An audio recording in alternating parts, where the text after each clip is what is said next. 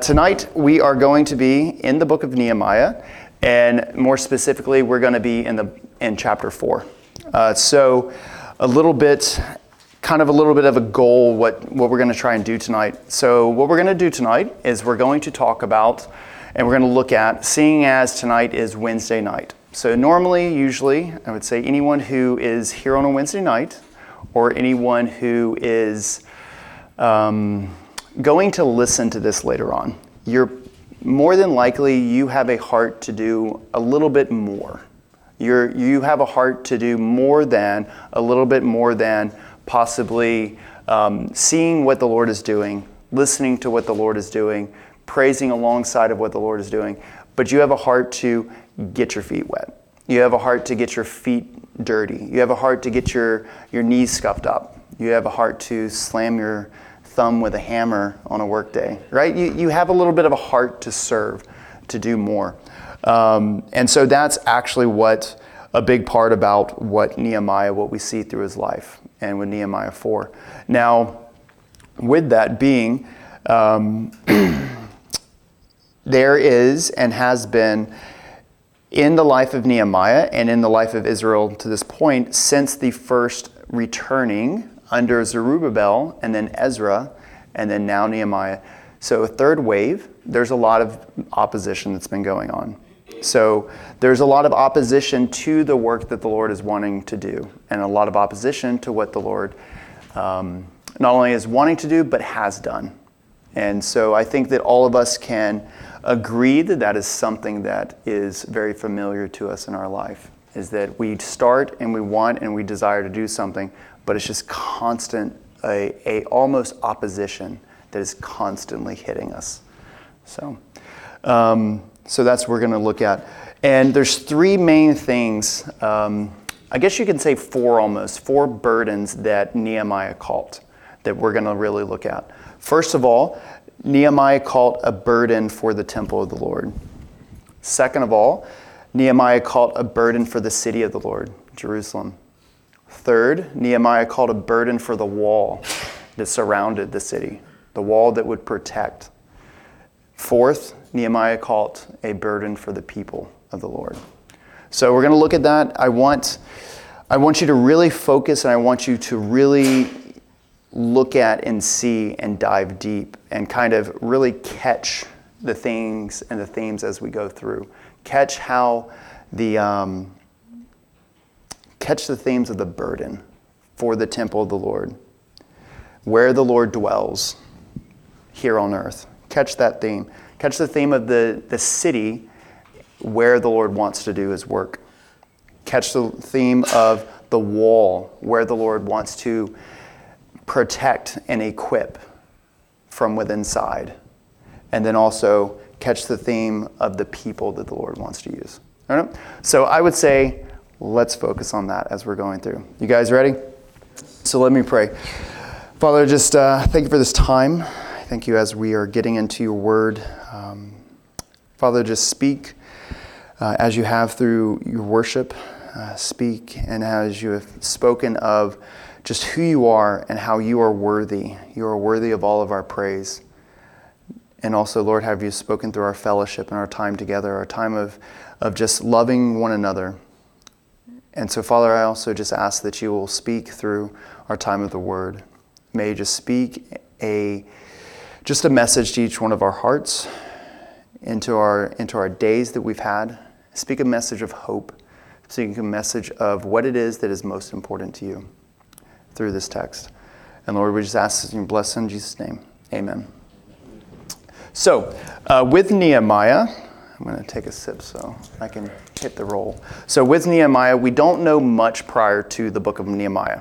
It is pretty much undisputable that Nehemiah did write the book that entitles his name, but we don't know much about him, not before the words in Nehemiah chapter 1. But what we do know that can actually speak a lot to who Nehemiah is we know that Nehemiah was a cupbearer to King Artaxerxes of the Persian Empire. This selection of being a cupbearer, it's a person that a man would have to be a wise and discreet and consistently honest and trustworthy. A man, almost you could say, above reproach. A cupbearer's role would often go much further beyond the vessel that he would hand a king, much further beyond the table of which the king would eat from. But it would go and it would serve the king.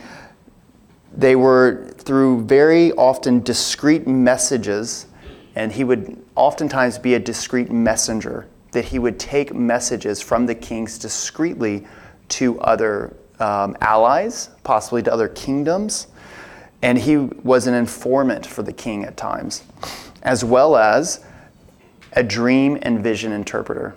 So he would have a very close ear to the king. Nehemiah's position alone reveals much about his intellectual capabilities, his emotional maturity and stability, as well as his spiritual status.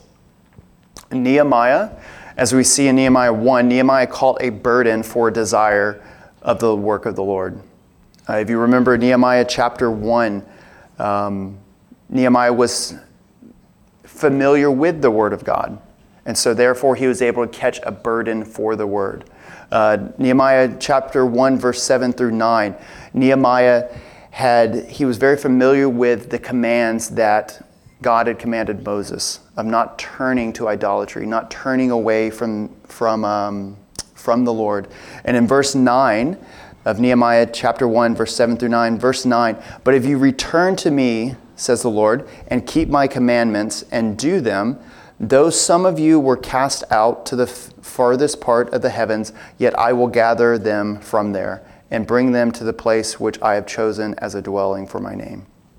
So Nehemiah is recanting, Nehemiah is praying, Nehemiah is asking for this to be that kind of time. Lord, bring the people back.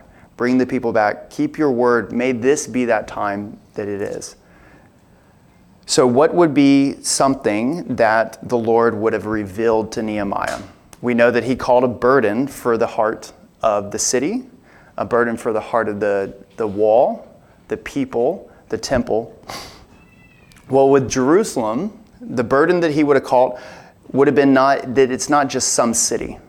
The city of Jerusalem is not just a city that's just sitting there and is just waiting to be inhabited or something. The city was where all who were looking to worship the one true God would come. Anyone looking to worship God would go to the city of Jerusalem. It was a city which the complete will and purpose of the Lord would be completed in. It's not just a few hundred years after Nehemiah. So it's not just Nehemiah and then a few hundred years later, Jesus would walk through that city. Jesus would be crucified on the cross. He would be resurrected. He would be shown throughout the city days later. But also, it is the city that would proclaim that God is still not done with anything of this world. And we saw that about 2,000 years later, a couple of thousand years later, when Israel's returned back, the nation of Israel's returned back.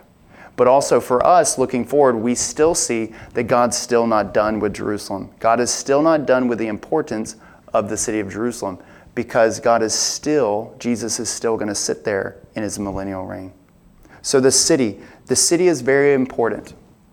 A city is very incredibly important with anything that the Lord is ever wanting to do. Next, look at the temple. It wasn't just a building. It wasn't just something that was kind of placed there by a king or a ruler or a Caesar. But what it was the present dwelling place of the Lord between the cherubim, where God would meet with man. So in anything the Lord is wanting to do, where he is very important. Where he is, where he's located, where he is spending time, and where he is indwelling with man is always incredibly important. Not just the city, but also the temple where the Lord dwells. The walls of Jerusalem were not just an aesthetic and something that blends into the surrounding and the cliffs.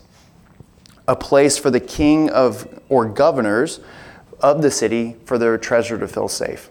That's not what the purpose of the walls of Jerusalem were. No, they would house, they would protect, and send out people with a purpose to herald God's name. They were to house weary travelers and refresh their souls and news of a God unlike the one in their homelands. The walls of anything where the Lord is doing anything, the importance of those walls need to be one to where they're housing, they're equipping, they're providing a safe haven for people to come and to receive and to learn of the Lord, and then also allowing them to come and go freely. That's what the importance of walls are. And that's something that is an importance that the Lord would have shown Nehemiah. Blasting through Nehemiah chapter 2 real quick, we'll see that, oh man, we got so much time. So Nehemiah chapter 2, verse 10. So what we see here is that when Sanballat, the Horonite, and Tobiah, the Ammonite official, heard of that someone had favor, someone had a desire for the city of the Lord, they were deeply disturbed that a man had come to seek the well-being of the children of Israel.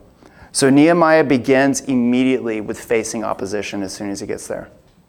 How many of us in our own lives, how many times whenever we're starting out with something, how many times when we start possibly a new job, how soon do you meet opposition?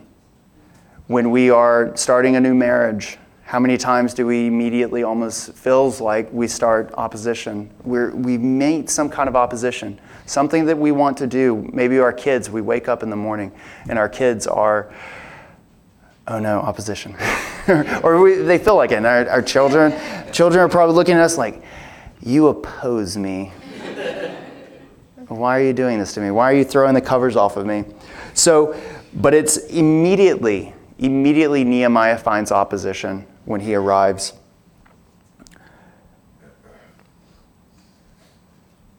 And Nehemiah, the vision that the Lord gives Nehemiah is where the opposition is grounded, is where the opposition is faced. And it's what the temple would one day be again, and what Jerusalem and her walls would one day be again.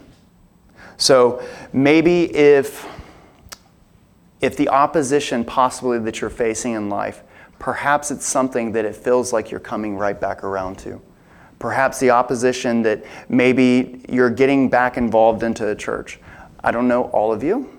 Some of you are newer faces, some of you are not. I do know many of you came from points to where you're coming back around to the things of the Lord. But the times, or think back to the times to when it was. Times to where when we are back around and we're coming back around to the things of the Lord, and it's like immediately there's just opposition.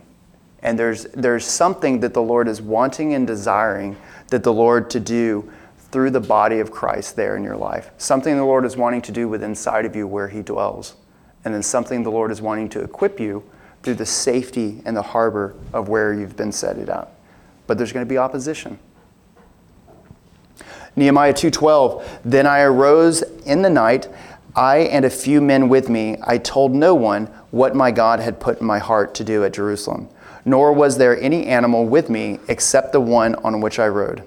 Nehemiah here, he's fully committed to, and more importantly, not only committed, he is 100% aware of where the call that has been placed on his life, where it comes from.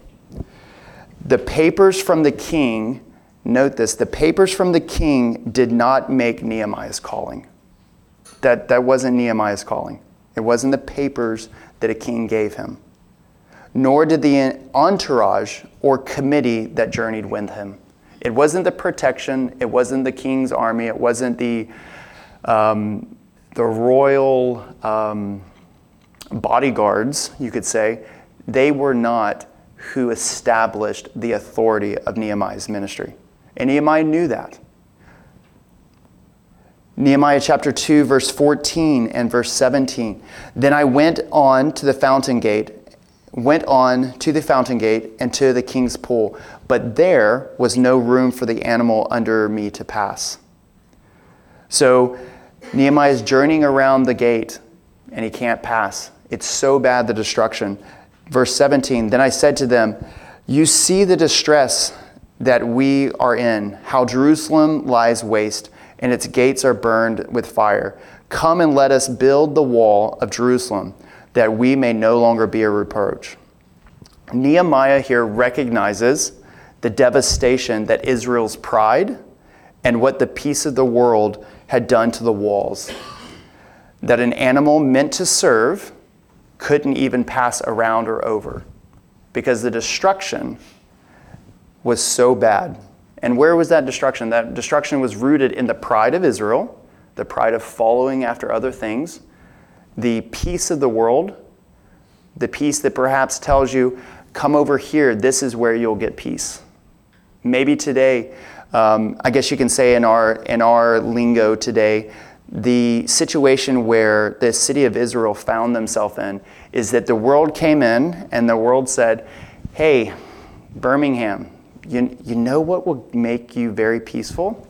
We're going to build up UAB's medical facilities. This is going to bring peace and prosperity to your city. Well, did it? I mean, has it? We've seen some prosperity, but I know many individuals within, all it's done is it's created more anxiety in their life. So the peace of the world in Jerusalem, the peace that all of these foreign gods promised to Israel, it did none of that. But what it did is it destroyed where God had intended that people would be built up and equipped and also live in peace and live in fellowship with one another.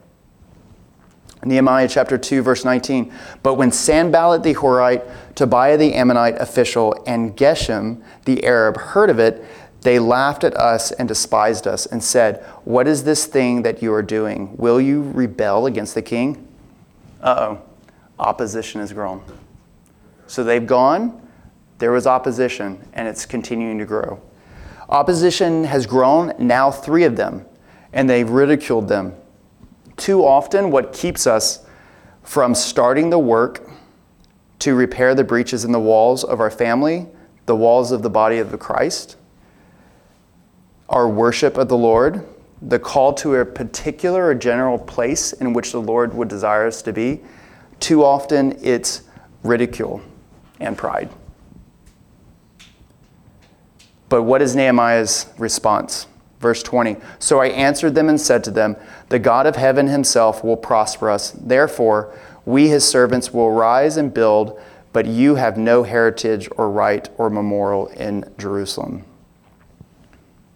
Good. I'm doing good on time. So with that, so what is Nehemiah showing here? Nehemiah is showing here that he is well established in the calling of the Lord's, of what the Lord is wanting to do. So again, what we talked about, usually who are individuals who will probably listen to this teaching, most likely, or listening online, if that is available, watching online, if that is available, or if you're here. You're going to be someone who is wanting more of doing things for the Lord, more of things and hearing that the Lord is saying, I want more of you. I want more of your time. I want more. I want to show you something more. And for Nehemiah, remember that was Nehemiah being called to see the good things and to see Jerusalem prosper back at what it was. So let's remember what we talked about. We talked about the city. Nehemiah had a burden, had a groaning burden for the city of the Lord. Nehemiah had never lived in Jerusalem, by the way. Nehemiah was born, most likely, in Persia, and that's where he'd always lived. But yet the Lord had planted a passion and a burden for the city, a burden for the temple, and a burden for the wall and the people. So what vision or desire does the Lord want to do in the city of Trussville? What desire possibly in the city of Birmingham or in the region of North Alabama? What vision or desire does the Lord want to do amongst believers? And I would say let's be very specific here. The believers here at Calvary Chapel, Trussville. What desires does the Lord want to do here? Because look at where Nehemiah is, where he's serving. Where they're rebuilding. They're rebuilding the city of Jerusalem. They're not rebuilding the walls of multiple cities. There's a specific place, a specific body, a specific group, a specific fellowship of people. So make this very specific on what the Lord is wanting to do. It's not just a general like, oh, well, you know what, the Lord's wanting to do something through the fellowships of the churches in Trustville. No, he does. He really does. You guys are amazing and great at doing that, serving alongside. But don't ever, as servants, as anything the Lord calls us into, don't ever look at and think, oh, well, you know what, that other church is going to get it. Well, you know what, hey, we're going to take a downtime this year. We're going to take a downtime this week. I know the Lord's kind of calling us in this, but we're going to sit back. There was a specific calling for a specific people within a specific place, within a specific group of fellowship, and specific people. So what does the Lord specifically want to do at Calvary Chapel, Trustville? Because we're not talking, again, about aรื่gion of Judah. We're not talking about a group of cities around Jerusalem. We're talking about Jerusalem's walls. What vision or desire does the Lord have and want to do within the place that he dwells? What does he want to do within the temple? Well, he wanted that to be a place of worship again. But with the church, with the body of Christ, how can we apply this to us? Where does the Lord dwell today? He dwells in the hearts of those who are believers. The Holy Spirit indwells within inside of us. He doesn't indwell and live inside of buildings. So what does the Lord want to do within the temple that he lives in today? So, now that we have a nice, good, I call this like my bow and arrow. I've just drawn the bow, and now we're about to release. You ready?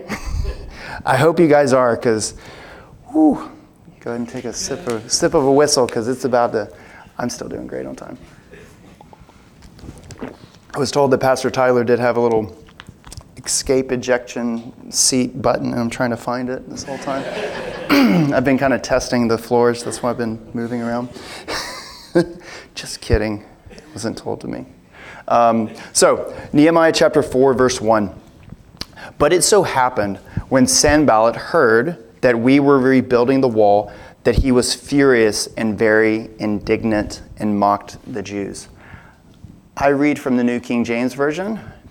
Many may or may not. That's just comfortable for me, okay? So please note, there's nothing wrong with you guys reading from another translation, okay? Just know that. Just know that's why possibly my words are a little more odd. So what is it that we see about Sanballat? Remember, he's this key guy here. He's this key opposition. What does it say when all this had happened through chapter 3, when the rebuilding of the gates had happened? It says that Sanballat, when Sanballat heard that we were rebuilding the wall, that he was furious and very indignant and mocked the Jews. Sanballat was angry. Ecclesiastes 7:9 says, "Do not hasten in your spirit to be angry, for anger rests in the bosom of fools." Remember with Nehemiah, in his role as a cupbearer, he would have to be a very calm, collective, very patient. So as servants of the Lord, as servants who are called into something that the Lord is wanting us to do, I can tell you one thing, my wife can attest to this. I have already been faced with many, many opportunities to exercise a cool, calm, and collective Michael Hagen. Just the other day, I was like, "What did you say to me? Excuse me?" And my wife's like, "Michael, just calm." I was like, "Yes, you're right." So the Lord is that is who the Lord uses. The Lord uses someone who is not going to try and push and force their way into something, not going to try and force and push their will, but is going to faithfully serve and faithfully be an underservant and an under-rower to the vision and mission that the Lord has. Because what would have happened if Nehemiah would have flipped here? I'm going to tell you, I would have flipped on him. It probably would have caused some problems. Murder investigation probably would have happened. I don't know. Be like, but I got my papers. Papers might have been disappeared really quickly. Sorry. So 3 times in the Bible, specifically in the Old Testament, the Bible mentions anger towards righteousness. So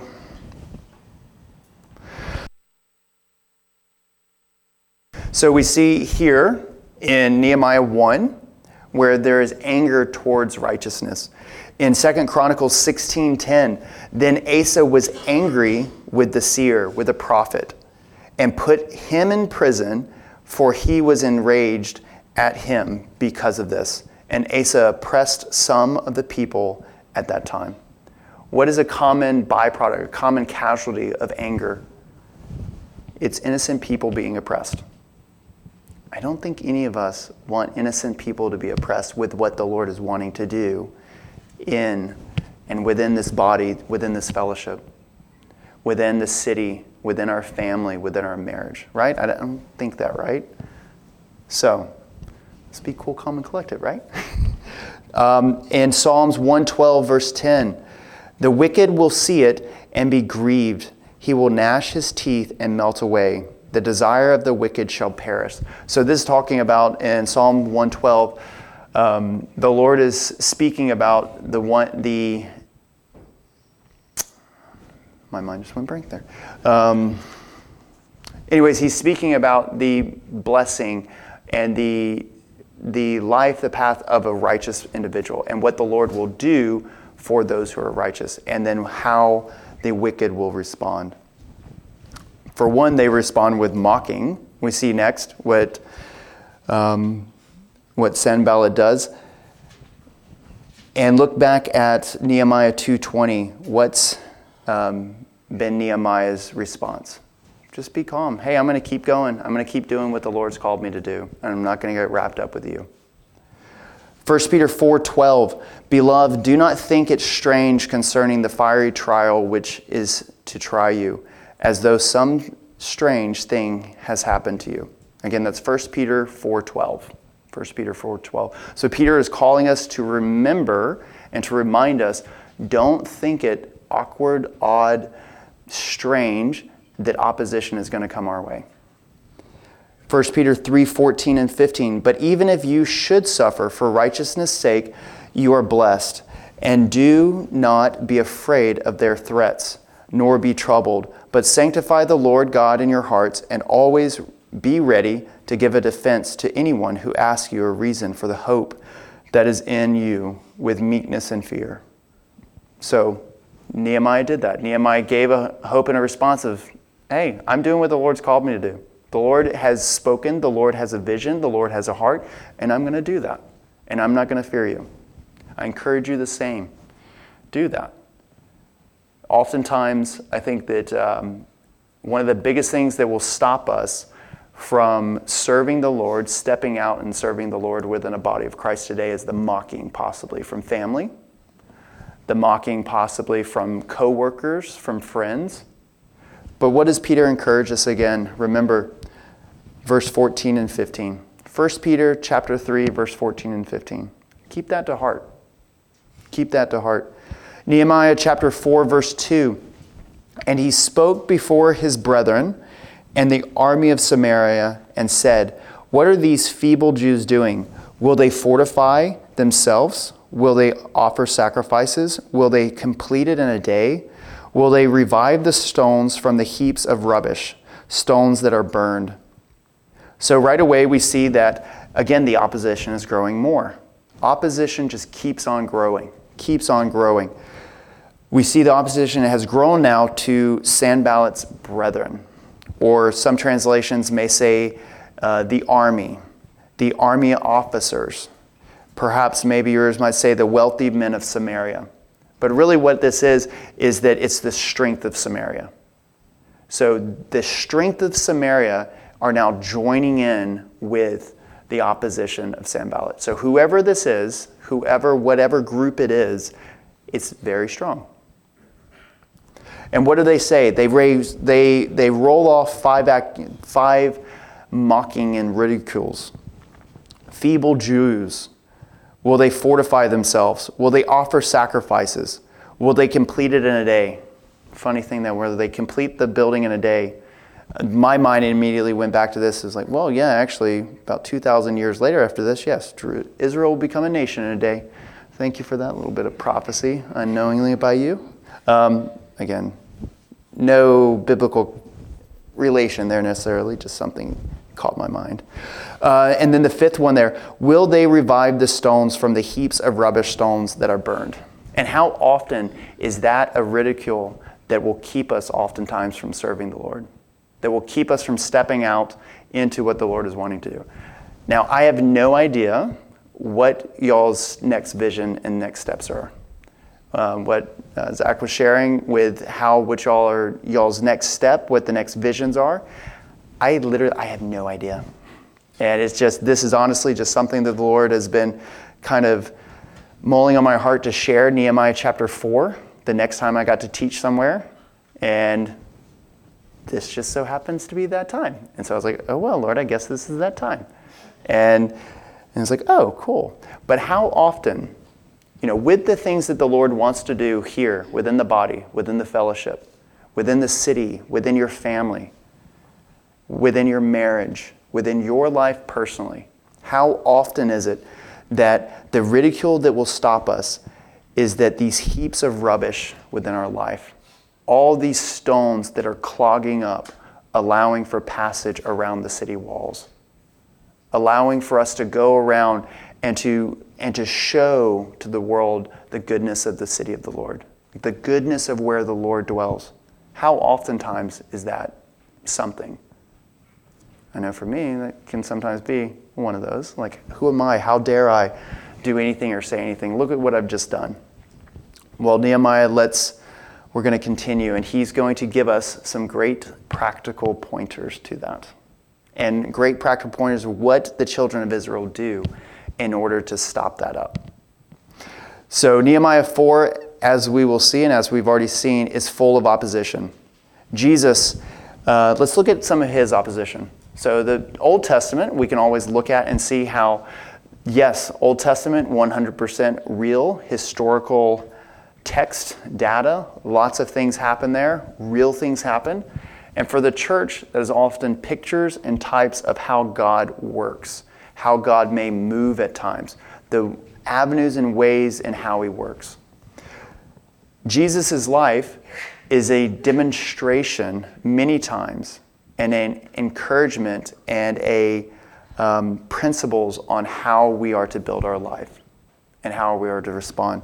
Luke chapter 16, verse 1 through 15, Jesus gives a parable about the unfaithful manager. And in it, verse 14, now the Pharisees who were lovers of money also heard all these things, and they derived him. They mocked him, they ridiculed him, that Jesus would give an unfaithful, immoral manager of money as an example to the disciples of how they are to manage the kingdom of the Lord during their time on earth. So they mocked him, they ridiculed him. And what did Jesus respond? I don't know what you're laughing at, because you're the unfaithful people. When Jesus calls Matthew to follow him, and when Matthew chapter 9, verse 11, again, Matthew chapter 9, verse 11, the last verses there were Luke 16, 1 through 15. Matthew 9:11 here. And when the Pharisees saw it, they said to his disciples, why does your teacher eat with the tax collectors and sinners? Matthew 3:22, and the scribes who came down from Jerusalem said, he has Beelzebub, and by the ruler of the demons, he cast out demons. And then later on, Jesus teaches on the Holy Spirit and blasphemy of the Holy Spirit after that.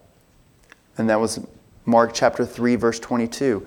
Matthew chapter 12 is chocked full of opposition towards Jesus and his ministry. And what was that ministry that Jesus did? If we look at Luke chapter 7, verse 22, Jesus answered when John had asked if you are the Messiah. Jesus answered and said to them, to his messengers, go and tell John these things. Have what you have seen and what you have heard, that the blind see, the lame walk, the lepers are cleansed, the deaf hear, the dead are raised, the poor have the gospel preached to them. And what ministry do we get to continue to enjoy that the Lord has opened up and provided to us? One thing that I have seen personally in my own life, what the Lord has opened up there, Isaiah 58, verse 6, speaking about fasting specifically and what the Lord wants to do for fasting. But one thing I've noticed through that grace that the Lord gives, Isaiah 58:6, to loose the bonds of wickedness, to undo the heavy burdens, to let the oppressed go free, and that you break every yoke.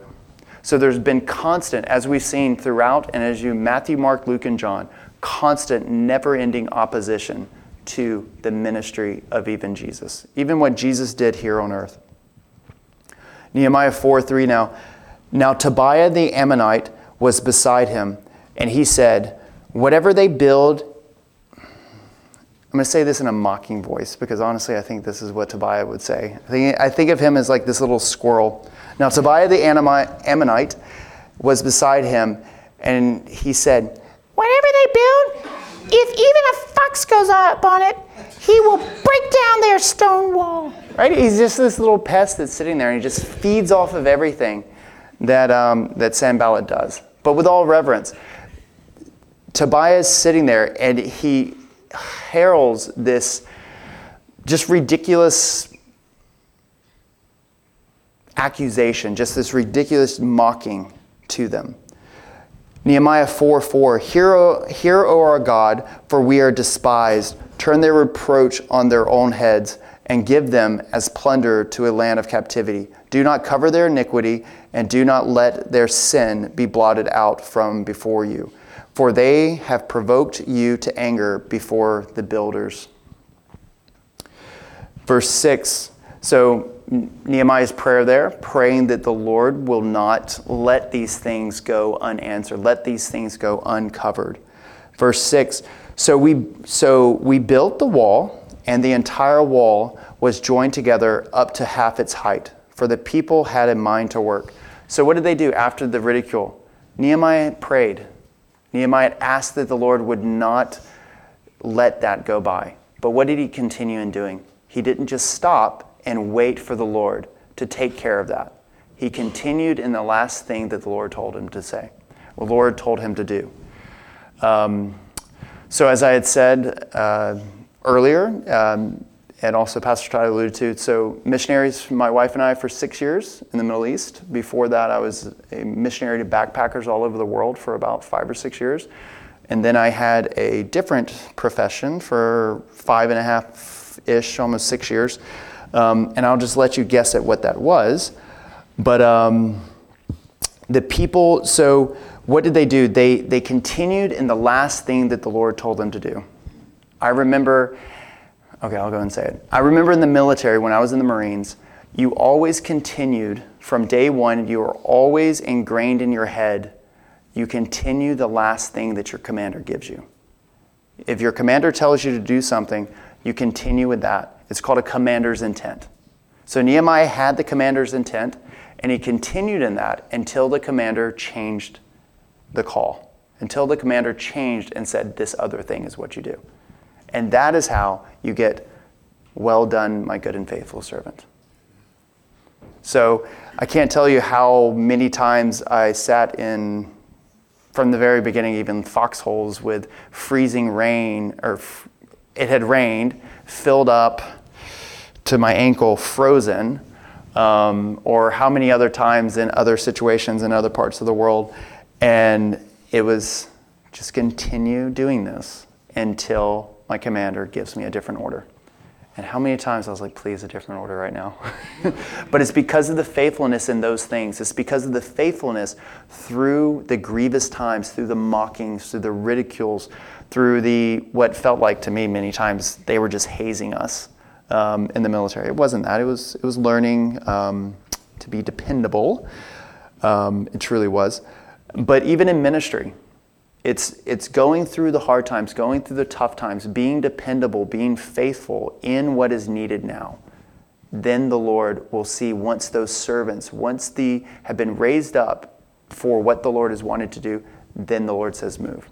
Honestly, personally, what I'm hearing the work day that's coming up with the construction, kind of finishing out some of the things, the bathrooms look great, by the way.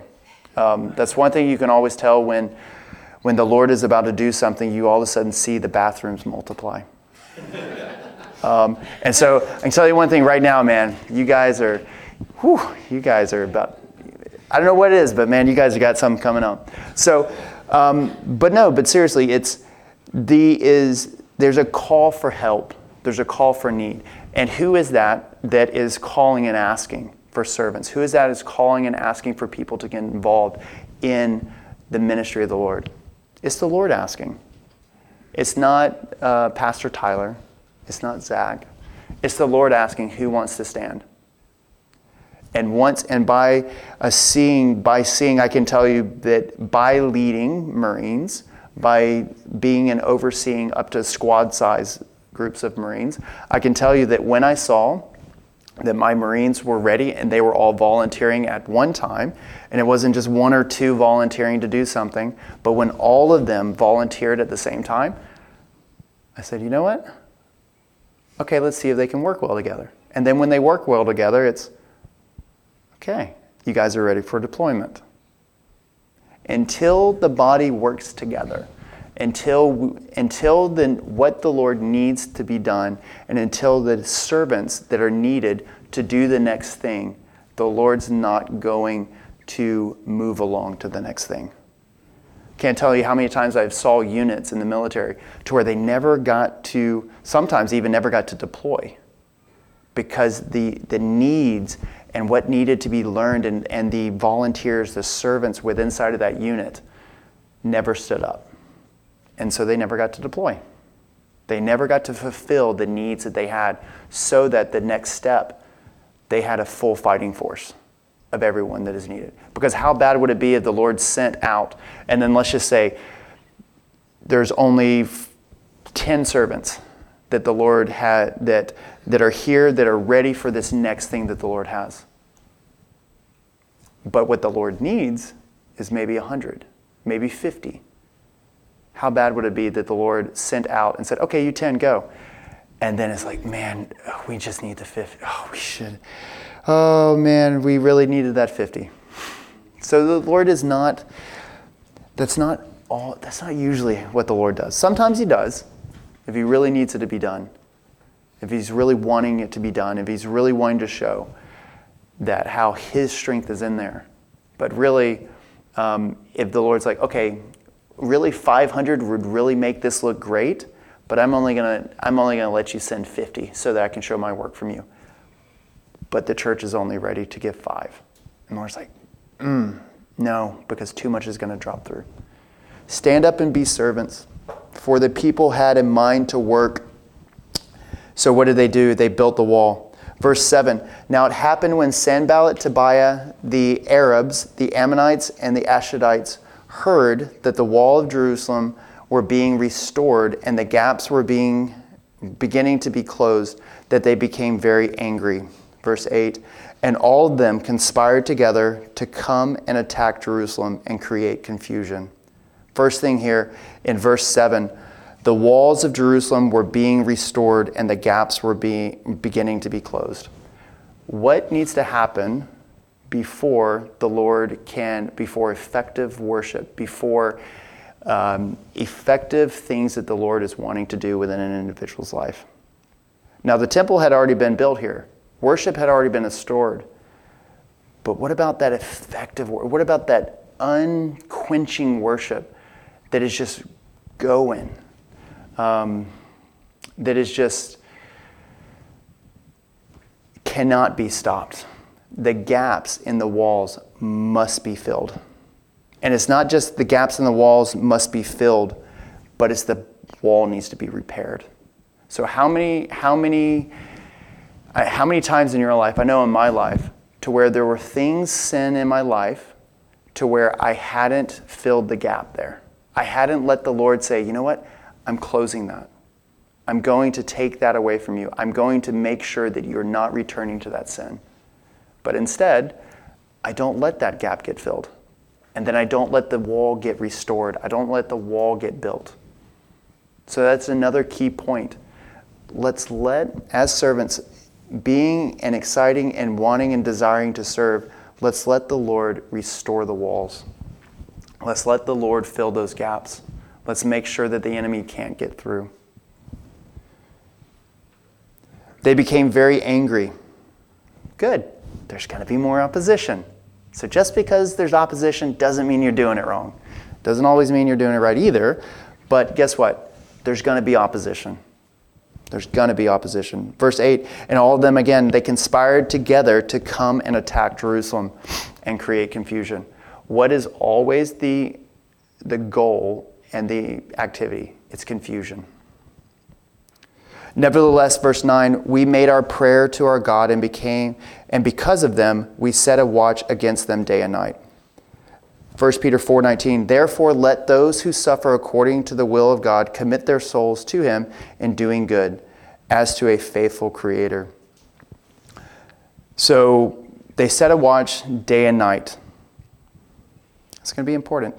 Nehemiah 4:10, we're doing good. So practical effects, almost I would say kind of some practical effects to some steps.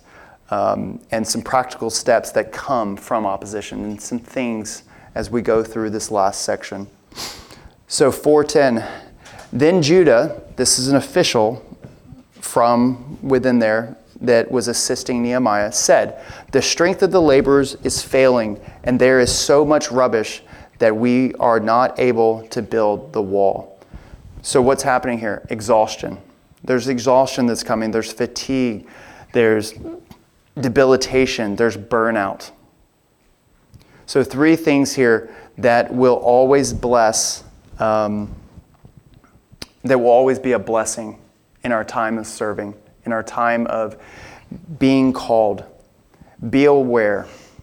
Be alert of the things that are going on and going to lead us back into sin.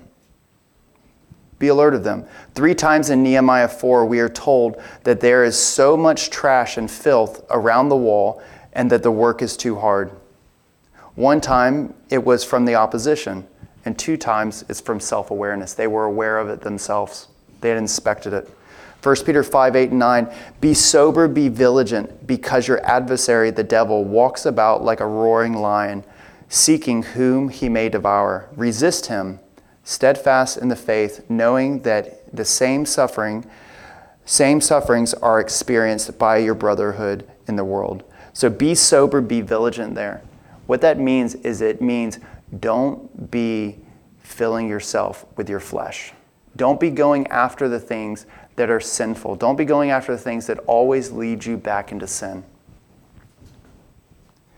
Second thing, just as we need to be aware of who we are and what is going to lead us back into sin, we need to be aware of what is going to take us away from sinning. Know that there is something that the Lord has given us to make it through this world, the exhaustion, the confusion, and everything else. And it's God's peace. As we talked about earlier, Christ, the Lord God, desires to give us his peace. And it's peace that not the world gives, but it's that he gives. John 14:26 and John 14:27, real quick. So Jesus talks about how he's going to give the helper, the Holy Spirit. John 14:27, peace I leave with you, my peace I give to you. Not as the world gives, do I give to you. Let not your heart be troubled, neither be afraid. Romans 5:1-2. Again, Romans 5:1-2. Therefore, having been justified by faith, we have peace with God through our Lord Jesus Christ, through whom also we have access by faith into the grace in which we stand and rejoice in hope of the glory of God. So not only the peace, our grace also gives us the peace that we are not constantly at fear and afraid that God is here to just pound us. We have peace that our opposition is not because, as long as we're doing what the Lord has called us to do, we have peace that the opposition is not because that the Lord wants to pound us and crush us. Third one, put ourselves before our programs and what we may think is the most important area, but really isn't the most important area. Remember earlier, just there, Judah had said to, Nehemiah had put up a watch, basically a 24-hour watch, to where you're always going to be watching, you're always going to be doing. And Judah said, hey, the strength is failing. Be mindful of the people. Let's kind of be aware of what's going on with the people. There's so much rubbish here, and the wall can't be rebuilt. It's be mindful.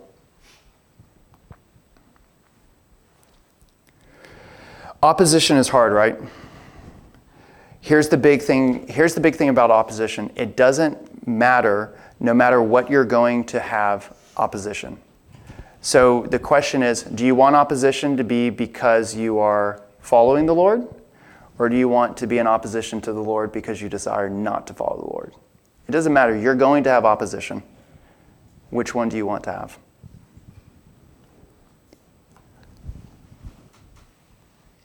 Nehemiah 4:11, and our adversaries said, they will neither know nor see anything till we come into their midst and kill them and cause the work to cease. So it was when the Jews who dwelt near them came that they told us 10 times, from whatever place you turn, they will be upon us.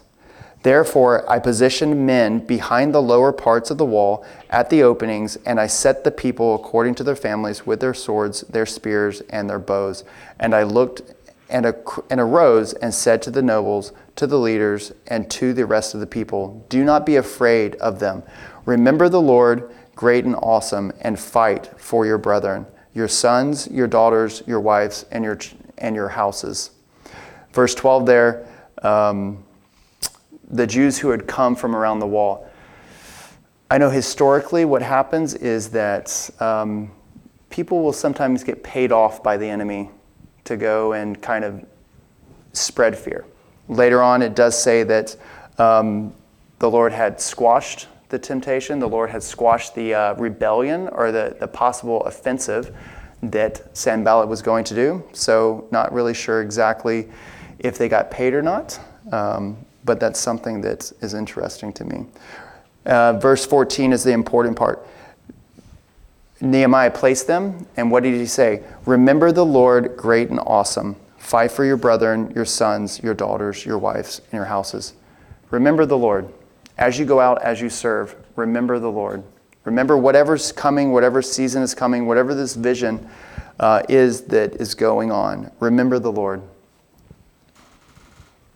Verse 15, and it happened when our enemies heard that it was known to us and that God had brought their plot to nothing, that all of us returned to the wall, everyone to his work. Remember that it's God who brought their plot to nothing. It's God who brings anything to amount.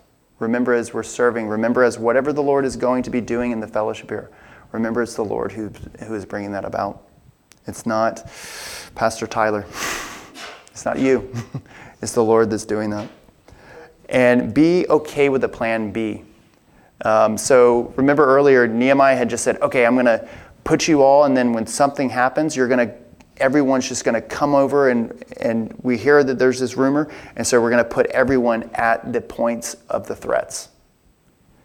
But we see that Nehemiah is about to kind of enact, I would say, a plan B. He sees how much that was exhausting on the people. So it was from that time on that half of my servants worked at construction, while the other half held spears, the shields, the bows, and wore armor. And the leaders were behind all the house of Judah, those who built on the wall and those who carried burdens, loaded themselves so that with one hand they worked at construction and with the other held a weapon. This would be like a dual threat quarterback, right?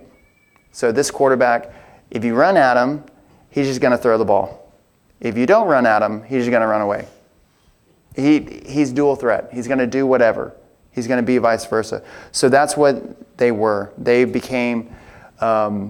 capable to build and then also defend if they needed to. They weren't just responding to an event at that exact time. Every one of the builders had his sword girded at his side as he built.